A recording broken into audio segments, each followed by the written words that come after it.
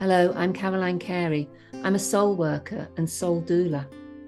I have a deep understanding of the soul's journey from cradle to grave, and I've travelled between the veils of the spirit realms. I've studied the path it evokes, and I've come to understand why the majority of today's problems are rooted in the loss of spirituality. So my work, which is Middle Earth Medicine Ways, empowers people to find what is lost and to reclaim their own circle of strength by embodying their soul. And I do this by holding a space for healing and soul retrieval with shamanic skills, trance, and conscious dance. I love creative writing and poetry. Please join me in listening to these wonderful teachers and soul workers, the facilitators, and the guides of spiritual and shamanic work. They all have something very important to share and are a great gift to our communities. I've learnt a lot from listening to them. I invite you to also.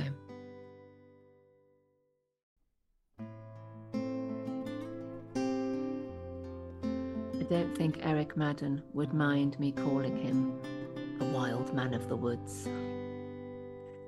He's a real caretaker of nature, fascinating storyteller and builder of the most gorgeous haven of hobbit houses and roundhouses and traditional buildings that have been often forgotten in our times.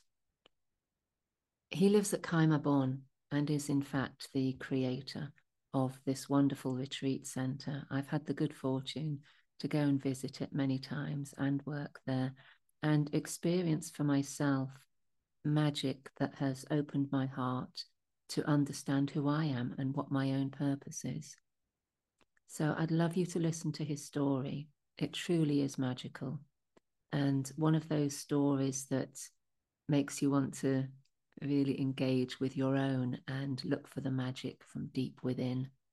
So yeah, enjoy listening to Eric and yeah, let me know what you think, eh? It's a long time since I've been at Cae Mabon. I miss it. It's such a wonderful place. But you are its wonderful founder and creator of the space and the storyteller of how it came to be. Hey, and so many other stories, of course. But how are you? How's it going there? Yeah, well, it's good. I'm sitting in this octagonal construction, which we call the ring. It's made of cob. It's a reciprocal frame roof, and it's got windows on almost every side, overlooking the river. This beautiful little river, which is known as it's called Avon Vachwen, the Little White River, or Vachwen. It can also be translated as a fair nook. So this is my new office, studio, workshop, study, and then just 30 yards away is the tree house, and that's where I sleep. So I've kind of moved into this semi-wild setting, and I walk out through the woods to the tree house and back again, and it's lovely. I'm really happy here. You're a real man of the woods, aren't you? Well, I certainly am looking around me. Just to see this wonderful wood forest in front of me. There's all the different species of tree you can imagine. Really, of course, there's the great oaks, and there's lots of little hazels, and there's ash and alder and rowan and holly and hawthorn and everything around here. Really, the full spread of indigenous oak forest is right in front of my eyes as I sit here. So yeah, That's amazing. That's something very special, isn't it? We're hearing a lot about trees at the moment and mm. a lot of harm that's coming to certain trees around the country and in other places, of course. But you're a real Mm. protector in a way of those woods, aren't you? It's they're very lucky to have you there. Tell us about the coming together of Cae Mabon. Like, how did it begin? I'll tell you what. I'll begin where I was born. Do that. Okay, I was born in South Australia, in a place called Whyalla, which is not a very well-known place. Uh, I, it's on the what I claim to be the last coastline in the world to be mapped by European explorers, the down under of down under, the very edge of empire. And when I was 11 years old, my little family, my father, my sister, mother, and myself, moved from Australia to Britain. It's more complicated than that, but I will just skip the complications at this point. And when we moved, when I was 11, we ended up living in Windsor, of Windsor Castle fame, which, the castle is the oldest, largest, most expensive, longest continuously lived in castle in, well, certainly in Europe, possibly in the world. So the epicenter of empire. So from the Normans onwards, it's been the residence, the favored residence of the royalty of these islands. So I moved from the very edge of empire to its very epicenter, from one extreme to the other, well, from the extreme edge to the center, which became a bit of a theme in my life, edge and center.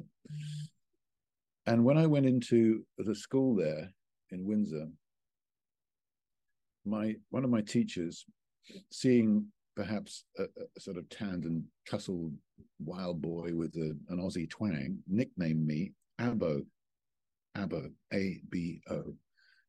Now in Australia, Abo is it's used in a pejorative way, bloody Abos, But I don't think the teacher meant it like that, and I didn't know that then. In fact, I liked the sound of it. So from the age of 11 to 19, for 8 years, that was my nickname, Abo Maddern, I was known as.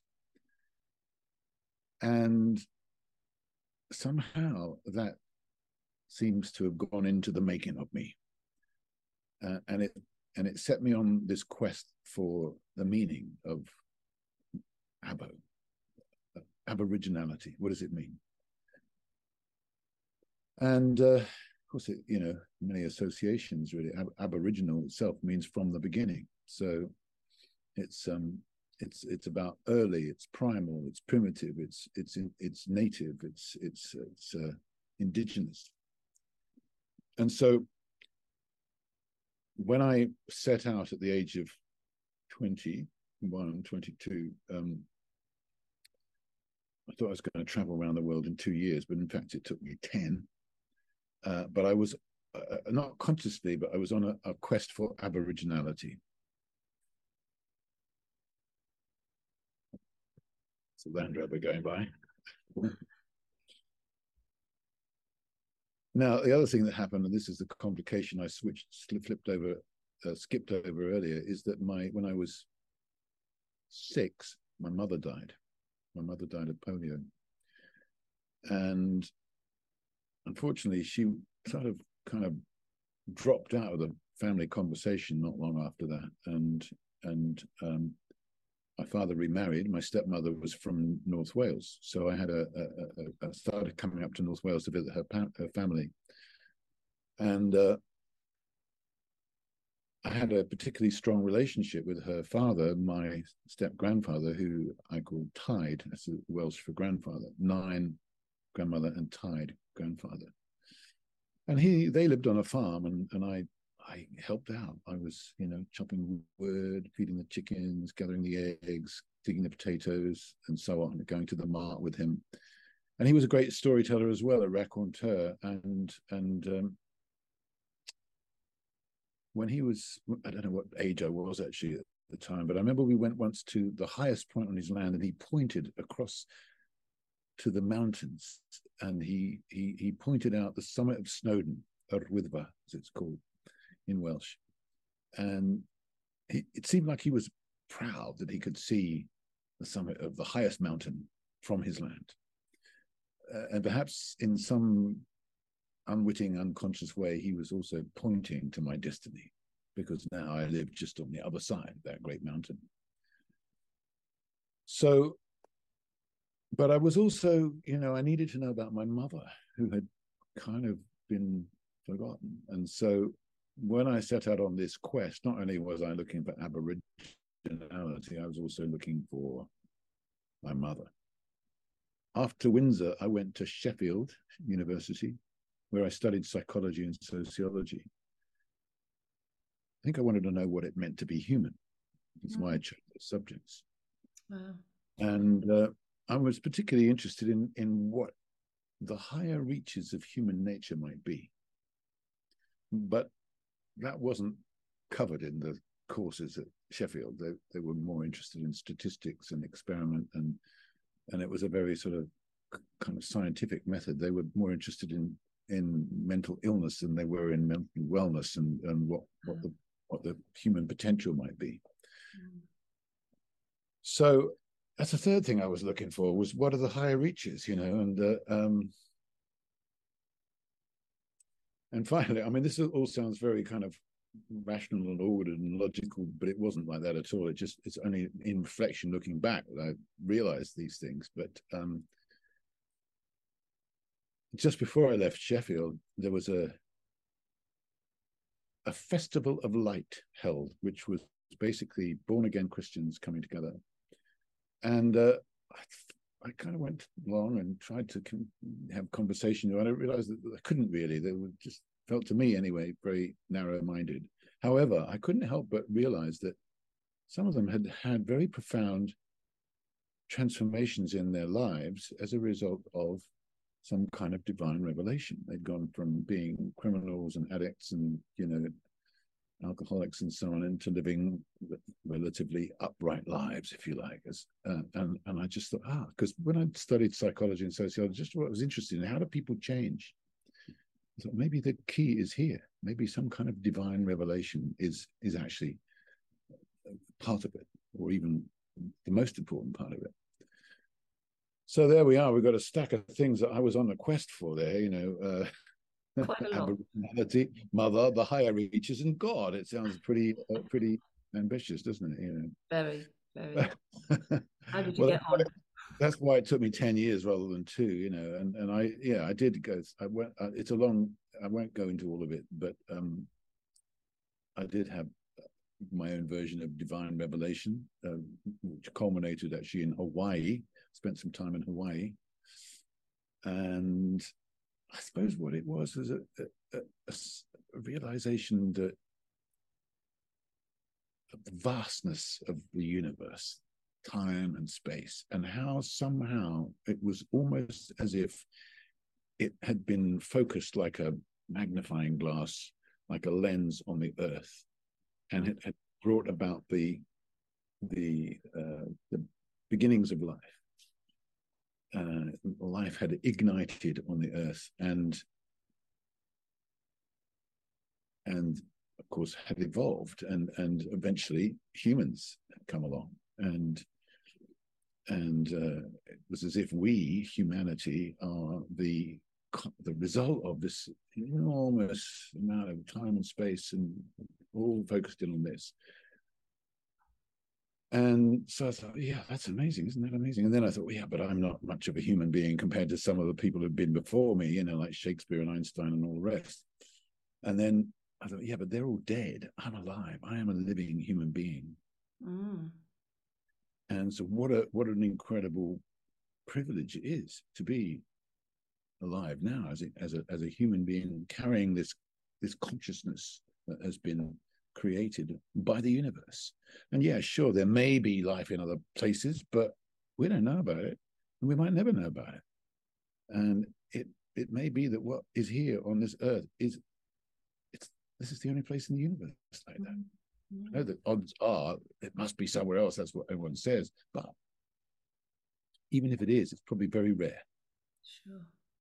So that gave me a sort of, because prior to that, I'd been down in the dumps. I'd gone through the dark night of the soul. I'd been very full of doubt and sort of negativity about myself. I was wasting my life. I knew nothing. I was useless and hopeless and all the rest of it. But when I had that revelation, I couldn't go back to that anymore. It was just such an amazing realization that of the gift of human life. And that it was my responsibility to then put my shoulder to the wheel and do what I could. So that was the Hawaiian revelation, if you like, and then eventually I got back to Australia, and I did find out about my mother. I went to Adelaide, where she had come from, and I met her family and friends, and went to places that she'd lived, and read letters that she'd written, and saw photographs of her, and found out about her life. And of course, every time I found out something new, I would have her, but in the same moment I would lose her. So the grief that I hadn't shed or expressed up until then was expressed over a period of 6 months. But finally, after having done that, after having shed all those tears, I was able to get on with my life. For a couple of years as a psychologist in Adelaide, in the Department for Community Welfare. But what I was really interested in was something a bit more creative. I'd done some acting at school in the sixth form. My very first play was 12 Angry Men, in which 12 men, a jury, retire to the jury room to discuss and make a decision about this young man who's accused of murder. And it's a hot day, and some of them want to just get the thing done. And it seems on the face of it, this guy must be guilty. So someone calls for a vote, and the vote is 11 votes to 1, guilty. And in the course of the play, that one character, the 8th juror, changes everybody else's mind. And by the end of it, it's a unanimous vote, not guilty. Wow. And that was the part I played. I played the 8th juror. Can you imagine, as a 16-year-old, a paltry 16-year-old playing this part?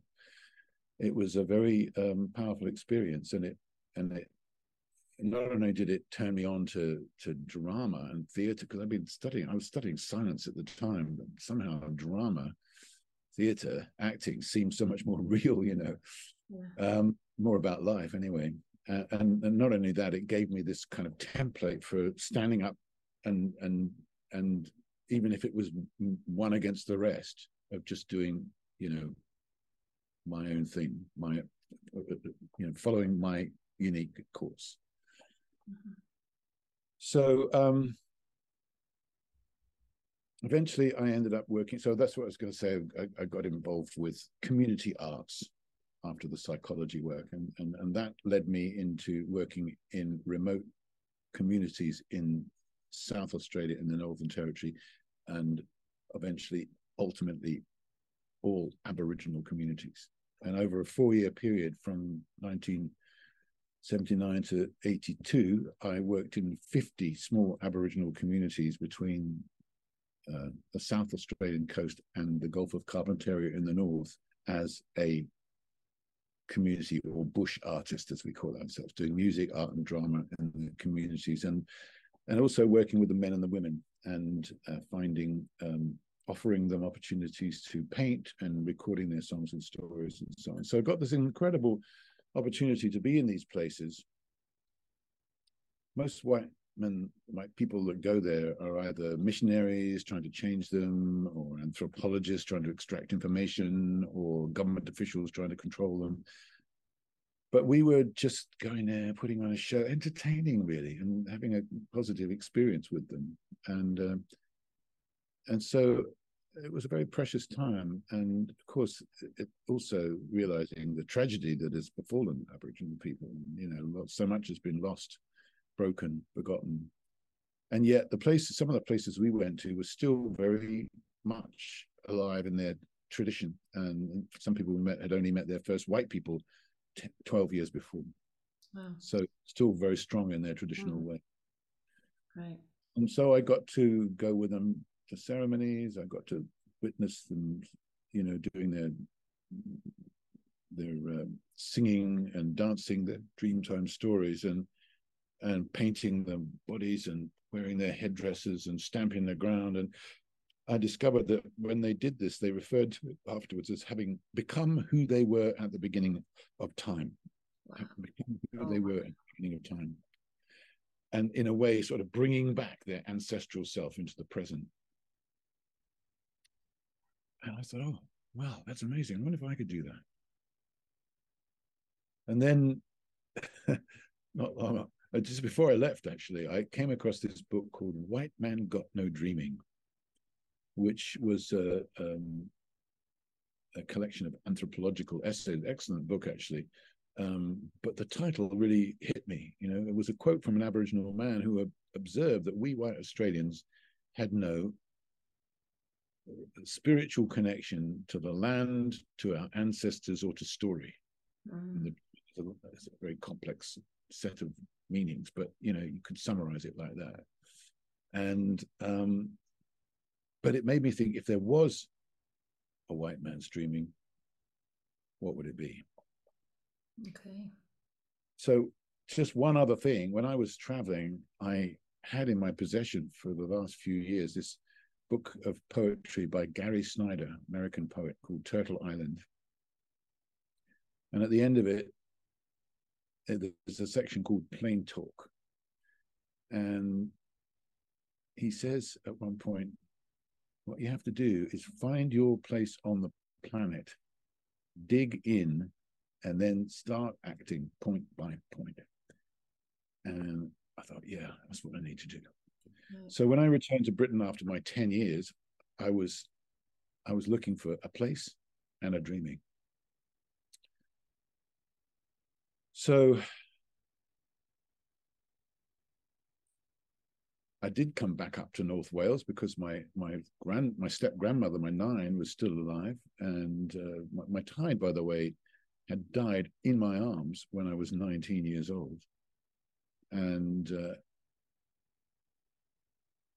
it was quite a profound experience. I mean, it's profound at any time to be with someone at the end like that. Yeah. But for him, you know, for me, it was a very special relationship. He was the only grandfather I knew. My two actual grandfathers had died before I was born, and he also had just two daughters. He never had a son, so he was a bit like the grandfather I never had, and I was like the son he never had. So we were very close, and he had grown up in this household just above Betws-y-Coed, which was a place where the local community used to gather for what they called Noson Lawan, which means merry evenings. And so there was a tradition of story and poetry and music and conviviality in that household that went back to the time of the bards.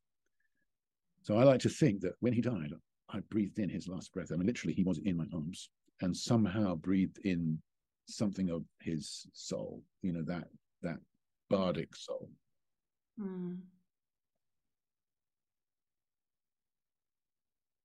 Oh, that's extraordinary. So I'm nearly to the point where Cae Mabon's going to happen. Okay, so yeah, I'm it's excited. a little bit of a long story. I try to kind of It's keep it. an incredible story. I love it. Thank you. So I came up here. I did a show. I took a show about Aboriginal history and culture and present day circumstances around Britain, actually. Sometimes doing it with Aboriginal partners who happened to be in Britain at the time. And I came up to North Wales, and I did it up here. And I met someone called, well, he's now known as Mac McCartney. He's renowned because he started Embercombe and has done amazing work. And this was way before then, though. He was running a sweat lodge, and I went to the sweat lodge on Anglesey, Ynys Môn, as it's called in Welsh. And the day after the sweat lodge, we walked over the hill and down to a holy well, St. Cyril's Holy Well, where we chatted for a while. And then we were told to go down to the beach to find a pebble, which we would put under our pillows, and it would help us remember our dreams. Anyway, I lingered behind, and by the time I got down to the beach, all the others had left. So I cast my eye around the beach, and then I suddenly saw this, what looked like an eye, winking at me from the edge of the water. And I went over to look at it, and it was a pebble. I picked it up. It was a pebble that fitted perfectly in the palm of my hand, and it had a fossil in the middle that looked a bit like the sun, circular with rays going out in all directions. and with these tiny little waves lapping over it, it looked like an eye blinking or winking. And not only is it unusual to find a fossil, it's the only one I've ever found, to find one in a pebble that fits perfectly in the smooth pebble that fits perfectly in the palm of your hand is again, very rare. And then to find one when you're looking for a dreaming stone, remember I was looking for my dreaming, so and that to me, well, it was a once in a lifetime experience. So I decided that it was a sign, yes, and that this was the area that I should settle down, that I should live. North Wales, Northwest Wales, the mountain, not Anglesey specifically, but this area. So I set out looking, and one day I was driving up the lane that I became to know as the Vachwen Lane, and there was a sign for sale at the top. I was on my way to see somewhere else, actually, and as it happened, the other place, someone had already made an offer on it. So I came back, parked at the top of the track, walked all the way down, thinking, this is amazing, but where's the house? Eventually got to the house, looked around at the land and at the beautiful river and all the little nooks and places there were. It's just a stunning spot. Fell in love with it, but then realized that I just could not afford it. Not that it was that expensive, but I had no money at all. So very little anyway. So I had to let go of it. But soon afterwards, I went off on a meditation retreat down in Devon at Gaia House. And at the end of that week, after the surface chatter had all ebbed away from my mind, I was left with a really strong vision of what I could do here. So I came back to discover it had been sold and someone else was living here. Wow. So I had to let go of it for a second time. Anyway, some months passed, possibly a year, just about, and I thought, well, I'm going to go and look and see if I can find somewhere else. And I'd let go of this place, but I was hoping for a place in the country with some trees. And so I went into Bangor, down the high street, in and out of all the estate agents, had a sheaf of details, was running late for an appointment, went into the last shop, whizzed around, was about to walk out, when the manager said, what are you looking for me? What are you looking for? I almost said, oh, it doesn't matter. I've got enough. But I said, well, a place in the country with a few trees. And he said, well, we've got this and this. And then there's this place in Vachwen. It's a bit difficult to get to. You've got to go down a half-mile long track. And I looked at the picture. It was the same place. And it literally had come up for sale again just a few days before. Well, I still had no money, no accounts, no job, but I did have the vision. Yeah. Not that I knew exactly what it would be, but I just had a hunch it was going to be a good place for people to come. So somehow, miraculously, I managed to manifest a 100% mortgage. I mean, you'd never do that these days, of course. I got some letters of references, as it were. I'd worked for the Commonwealth Institute in London. I'd worked for the World Wildlife Fund, and I had my first book coming, kind of contract, if you like, and plus a friend had sort of offered me a job around in the area. So that's how I managed it. And so the day before I was due to sign the contract, however, I went to the other side of the lake and I looked over here. It was June, right? And I looked over the other side of the lake and it was grey and the clouds were hanging down. And I was, I'd been living in Alice Springs, in central Australia where the sun almost always shines. And I was filled with doubt, as one is before making a decision. And, what am I doing? What am I doing? But that evening, I went to visit a friend who used to have this little choir where people gathered and they would bring songs to sing, teach each other songs. And that night, someone had brought a song, and it's very short, so I'll sing it to you. It went like this. Right. Sleep, sleep tonight, and may your dreams be realized. And when the thundercloud passes rain, oh, let it rain. Rain down on me. After we'd sung that over and over again, it didn't matter rain because it was about dreams being realized. That's so beautiful. So the next day I went and signed the contract with a clear heart. And then the following day I ran into a friend, told him what I'd done. He said, "You know what it was yesterday?" I said, "No." Midsummer's Day. I didn't know about those things in those days. I had unwittingly signed the contract on Midsummer's Day.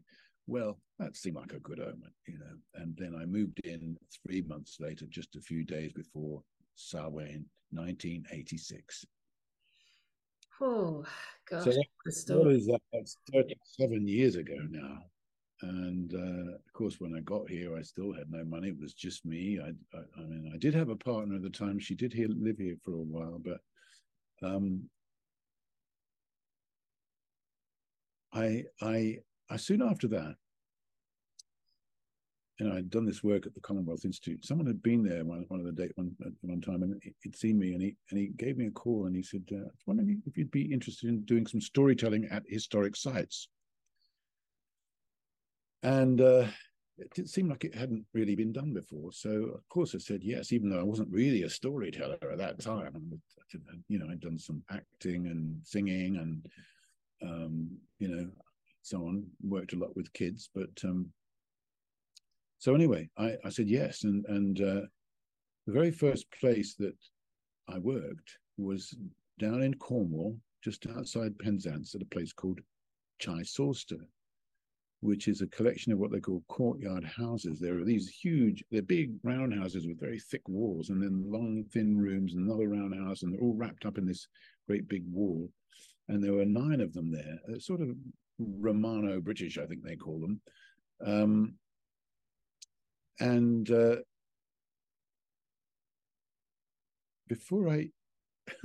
When I opened my mouth to speak, to tell these stories, I hadn't planned to do it, but I found myself saying, "Well, my name is Maddern." And then I started speaking in a Cornish accent. I'd spoken in a Cornish accent before, and I'd never planned it or practiced it or anything. It just came out. And it wasn't until later that I realized that from up there on Cae Mabon, you can look down and see the spire of the church in the village known as Maddern, which is just outside of Penzance. It's known as the Mother Church of Penzance. And Maddern is where my family name comes from, Maddern. In fact, you go there now and it's actually dedicated to Saint Maddern. So I like to think that somehow my ancestors were speaking through me that day, because I did it the whole week, but after that, it never came back. The Cornish accent never came back. I did other places in Cornwall, wasn't there. I came back even to Cae Mabon and did other sessions there. It never came back, just that one time. Right. And the other thing that happened that day was I sat in this roundhouse and I thought, whoa, I wonder what it'd be like to live in a place like this. So a few weeks later, I met dear Jake Keane, who had just started this little kind of ancient technology center down in the school in Cranbourne in Dorset. And he had built a roundhouse. He'd built several roundhouses. So I knew it was possible to build one. And the following summer, he came up and he helped us build the foundations. And then it took 3 years to build the wall, just like 1 week every summer. And then on the 4th year, we thatched the roof. And with the help of a good friend, Nick McSmith. And Jake was only there the very first time. And then he came back when the thatching was almost finished, just to finish off the kind of the roof, the apex of the roof. And afterwards, it was just him and I was sitting there in the roundhouse around the fire. And conversation got around to his original roundhouse, which it turned out had been burned down by, deliberately, an act of arson. And I said, when did that happen then? Oh, he said 1986. When in 1986? October. When in October? 26. It had burnt down the exact same day that I moved in here. So I like to think, and again, this is fancy in a way, but who knows significant these things are. The seed of his roundhouse had somehow flown through the air and taken root here because it was exactly the same size as the one that he had built originally. And after that, he built bigger ones. So, Eric, what's actually inspired all the other little houses? Because I've stayed there, I've worked there. You've got a whole collection of really wonderful little buildings. What inspired creating those? Well, once we'd built the roundhouse, people wanted to come here, so we had to make some facilities for them. And so first of all, we renovated the barn that was down there into the kitchen and meeting room. Then, of course, we needed toilets and showers. Initially, people stayed in basically in tents, different kinds of tents. We had teepees and benders and yurts, Bedouin tents, geodomes, just about all the kinds of tents you can get, which was great. But they, in this weather, especially if people are coming and going all the time, they don't really have a great lifespan. So eventually we realized we had to build something a bit more permanent. And I'd actually stayed down in Devon at a place, I think it was in Ashburton, and there was a place there called a Hogan. And so I was curious about that, looked into it, and I'm not sure how that Hogan was built, but anyway, we came up with this design, which was an octagonal structure, and used straw bales. I'd heard about building straw bales. Well, let's try straw bales. So we built this octagonal reciprocal frame roof structure using straw bales and lime render, and it was a beautiful building. And so that's how the first dwelling was built. And then I'm not sure what was the one that came after that. Maybe it was the lodge, which is also very Hogan-like in that it's octagonal, but we did it with logs. This was done, how the Navajo build theirs. In fact, when I was about to build it, it was very early days of Google. I Googled how to build a Hogan, and amazingly, this complete set of instructions came up, which was actually from the Navajo people. So we did that. We built. I think what I got the. I don't know. I wanted to try all these different methods. I didn't want to do the same thing. So we never had nothing. We don't have anything that's identical with anything else here. It's all different, Absolutely. Yeah. So we did that, and then we had built the cob cottage. We worked with cob, which is another traditional building material: clay, sand, and straw. Lucky to have the help of Yanto Evans and Linda Smiley, who are the authors of the hand sculpted house, who helped us to build that. And people used to come here and say, "Oh, it's like Lord of the Rings." So we thought, "Oh, we better make it even more like Lord of the Rings." So we built a Hobbit hut. Hobbit house, yes. We're using the design of the door, which is yeah. Well, how do you know what a Hobbit hut looks like? Well, you watch the movie, of course. So there's about 3 frames where you see Bilbo Baggins's door, and that's what that's based on. It was Keith Matthews who built that. So so we've just done different things. We've got a cedar cabin, we've got chalet, which has got a kind of a logwood frontage, and we've worked with hempcrete, and of course the roundhouse is stone and thatch. So we've used lots of different so-called natural materials here. And Eric, you really have created a very magical place. There's no doubt about that. And I know from my own experience, staying there, being there, working there with groups, and going through my own process there. In fact, the very first time I visited the space, I had an extraordinary experience. That was with Bill Plotkin, wasn't it? Was that That's right. Bill Plotkin was there, and so that was my own process, and it was like the birthing place of my whole body of work. That's where even though I know it had started way back from the beginning of my journey, but it was where it became solidified in a way. It was almost like it all came together, like this process that I went through, and I've got quite a story around it. But that place, Cae Mabon, lent itself to that, and I don't know that I would have found it in another place, because it was just so perfect for what I needed in order to discover that. So just the little broken down houses in the woods, the river, the experience of staying in those little houses by the river, yet the whole process of it just led to that wonderful experience that I had with sitting in front of two empty fireplaces in one of the old broken down houses, where I got to see, all right, this is what I need to spend more time with. And I went through a whole process of struggling because my daughter's boyfriend had dumped her back home, and should I be with my daughter? Should I be?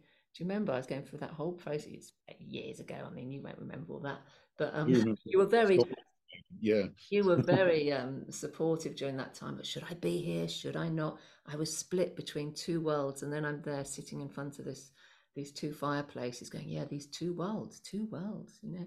So it all became part of the Middle Earth medicine process. So I think, you know, you've been a massive inspiration to me, to my work, to the people that I've worked with, and everything else that you hold there. And I can imagine that there must be hundreds of people who've come through your wonderful gateway, down that wonderful rickety path, down into the depths of Cae Mabon, by the river, by the lake, and have dreamt something really profound into their own lives. Well, that's true. I think it does happen. I mean, people come here and say it's their favorite place in the world, and these are people who've traveled and know a bit more of the world, you know. So I understand that. Yeah, yeah. I mean, it's interesting. The building of the roundhouse was the first thing that we did, and it, you know, in a way, I mean, again, a lot of this was only understood in retrospect. But if you could say, well, it's the kind of dwelling that our ancestors lived in for something like 3,000 years before the coming of the Romans. So it's a way of experiencing our own aboriginality. It's like, what did we, you know, how did we live back then? You know, it's like a way of tuning into ancestral life, and of course, being close to nature and close to the elements, that's a source of great inspiration to people as well, and healing. Actually, the river, you know, this beautiful little river that runs down one side of the land. It's just, you know, people find it very, very inspiring. So the setting is, you know, couldn't have been luckier in a way.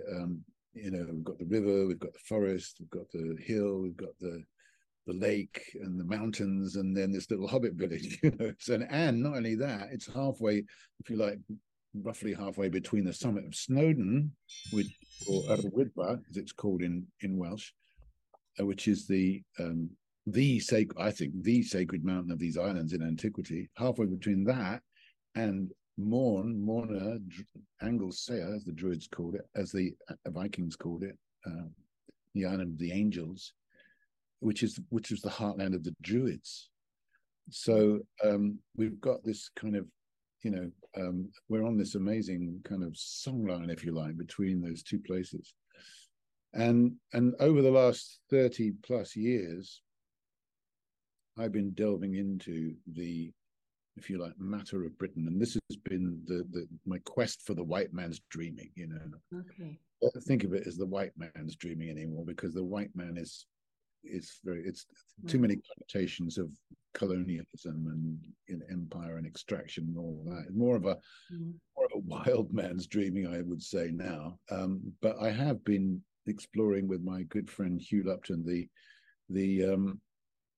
the old stories of these islands, the old oral traditions of these islands, from the Mesolithic all the way through to the Middle Ages, or to the 17th, 18th century, when, you know, when mass literacy was begun and the old tales were kind of forgotten. So we've been trying to explore those stories, and I particularly have focused on the tales of these mountains, and have actually written a book. Oh, here it happens to be Snowdonia Folk Tales, which came out 8 years ago now. And put a link on here for that. Yeah, and that was, you know, so I've also been telling stories. You know, I've worked in 50 Aboriginal communities, but I've also worked in 50 ancient or historic sites in England and Wales as well. I worked for Heritage, I've worked for Cadw,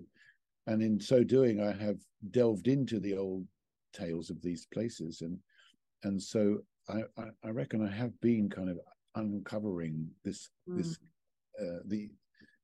the dreaming, if you like, of these islands, of this particular part of the islands anyway, the mountain, which I consider to be the sort of ancient hub really of these lands. And a lot of people, a lot of people are looking for a spirituality which connects them to this land. Yes. Of course, we go off. I went to the Aboriginal cultures of Central Australia, and people go to South America, North America, to Asia, and all over, but those people that you talk to eventually will say to you, go and look to your own roots. Yes. And so that's what this is all about. It's about finding the spirituality that arises from this land. Now, I think there's probably a lot of people who are trying to do that.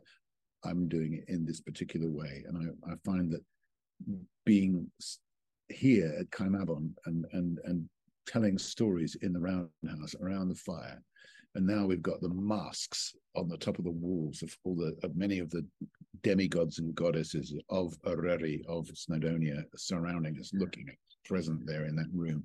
I call it now the Temple of the Ancient Ones. So, my quest for Aboriginality has resulted in this. My quest for mother, actually, I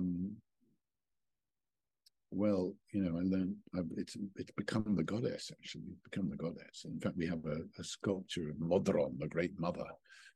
And the place itself, named Cae Mabon, is the son of the Great Mother. He's the great son of the Great Mother. So, one of the very oldest stories of these islands. And perhaps the last thing I would say is that my exploration of this landscape has led me to a place now called Dinas Emrys, which is associated with Merlin and prophecy. But it turns out there are many other connections with this place. In fact, one of its early names was Dinas Afareon Dande, which is the Fort of Fiery Higher Powers. The Fort of Fiery Higher Powers. And it's my view that it would have been an outpost of the Druids all those years ago, where they would have cultivated higher powers.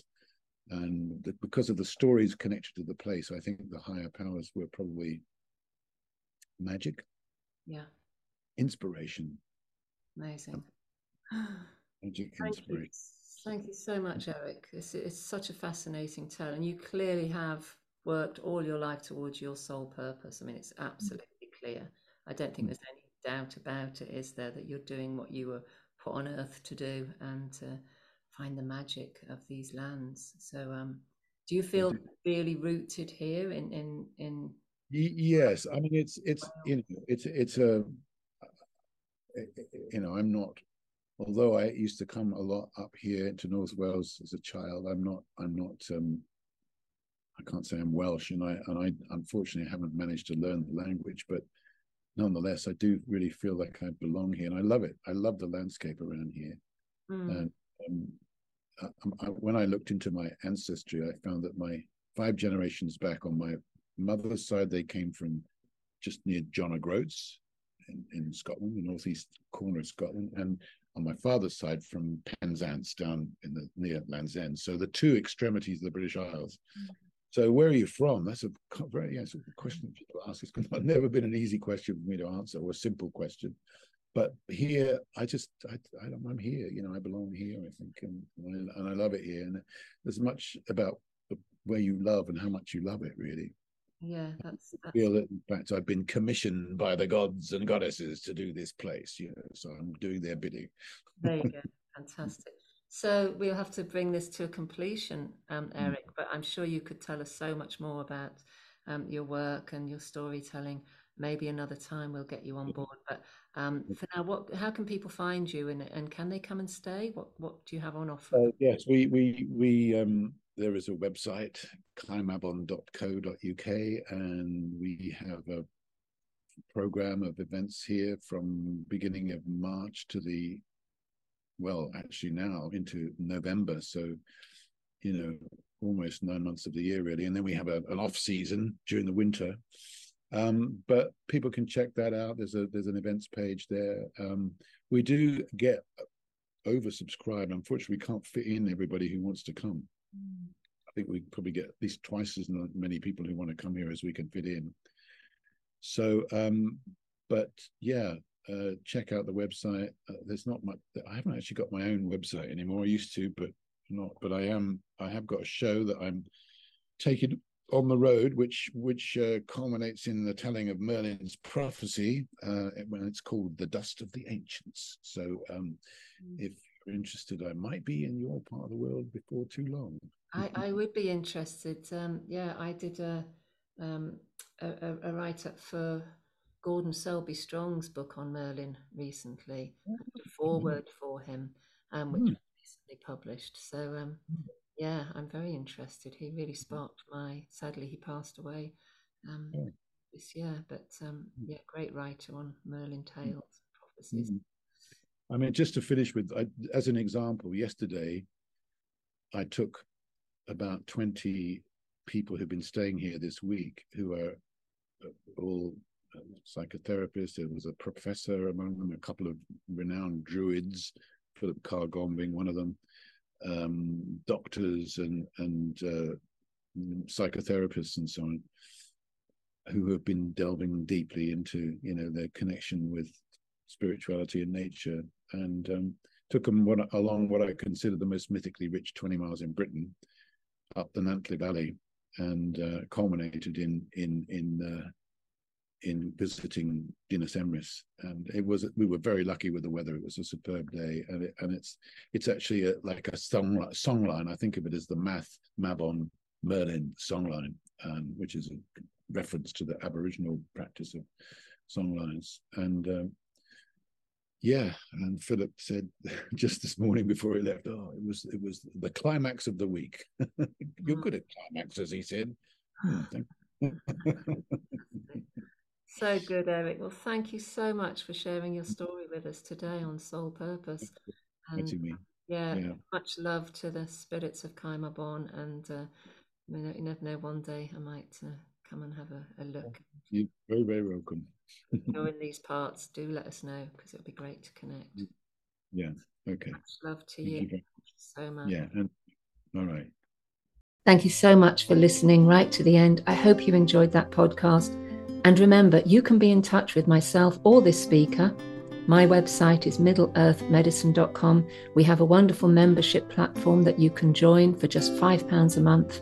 And we have lots of recordings and interesting information that we can share with you there, plus meeting online with regular groups. You can also find the details of our speaker in the box below, with their links, their websites, and a little bit of information about them. Thank you for joining me and being part of this Middle Earth Medicine community. I hope you'll listen to our next show. Please follow, share, like, whatever you can do to help this community to grow. We really appreciate you. Thank you.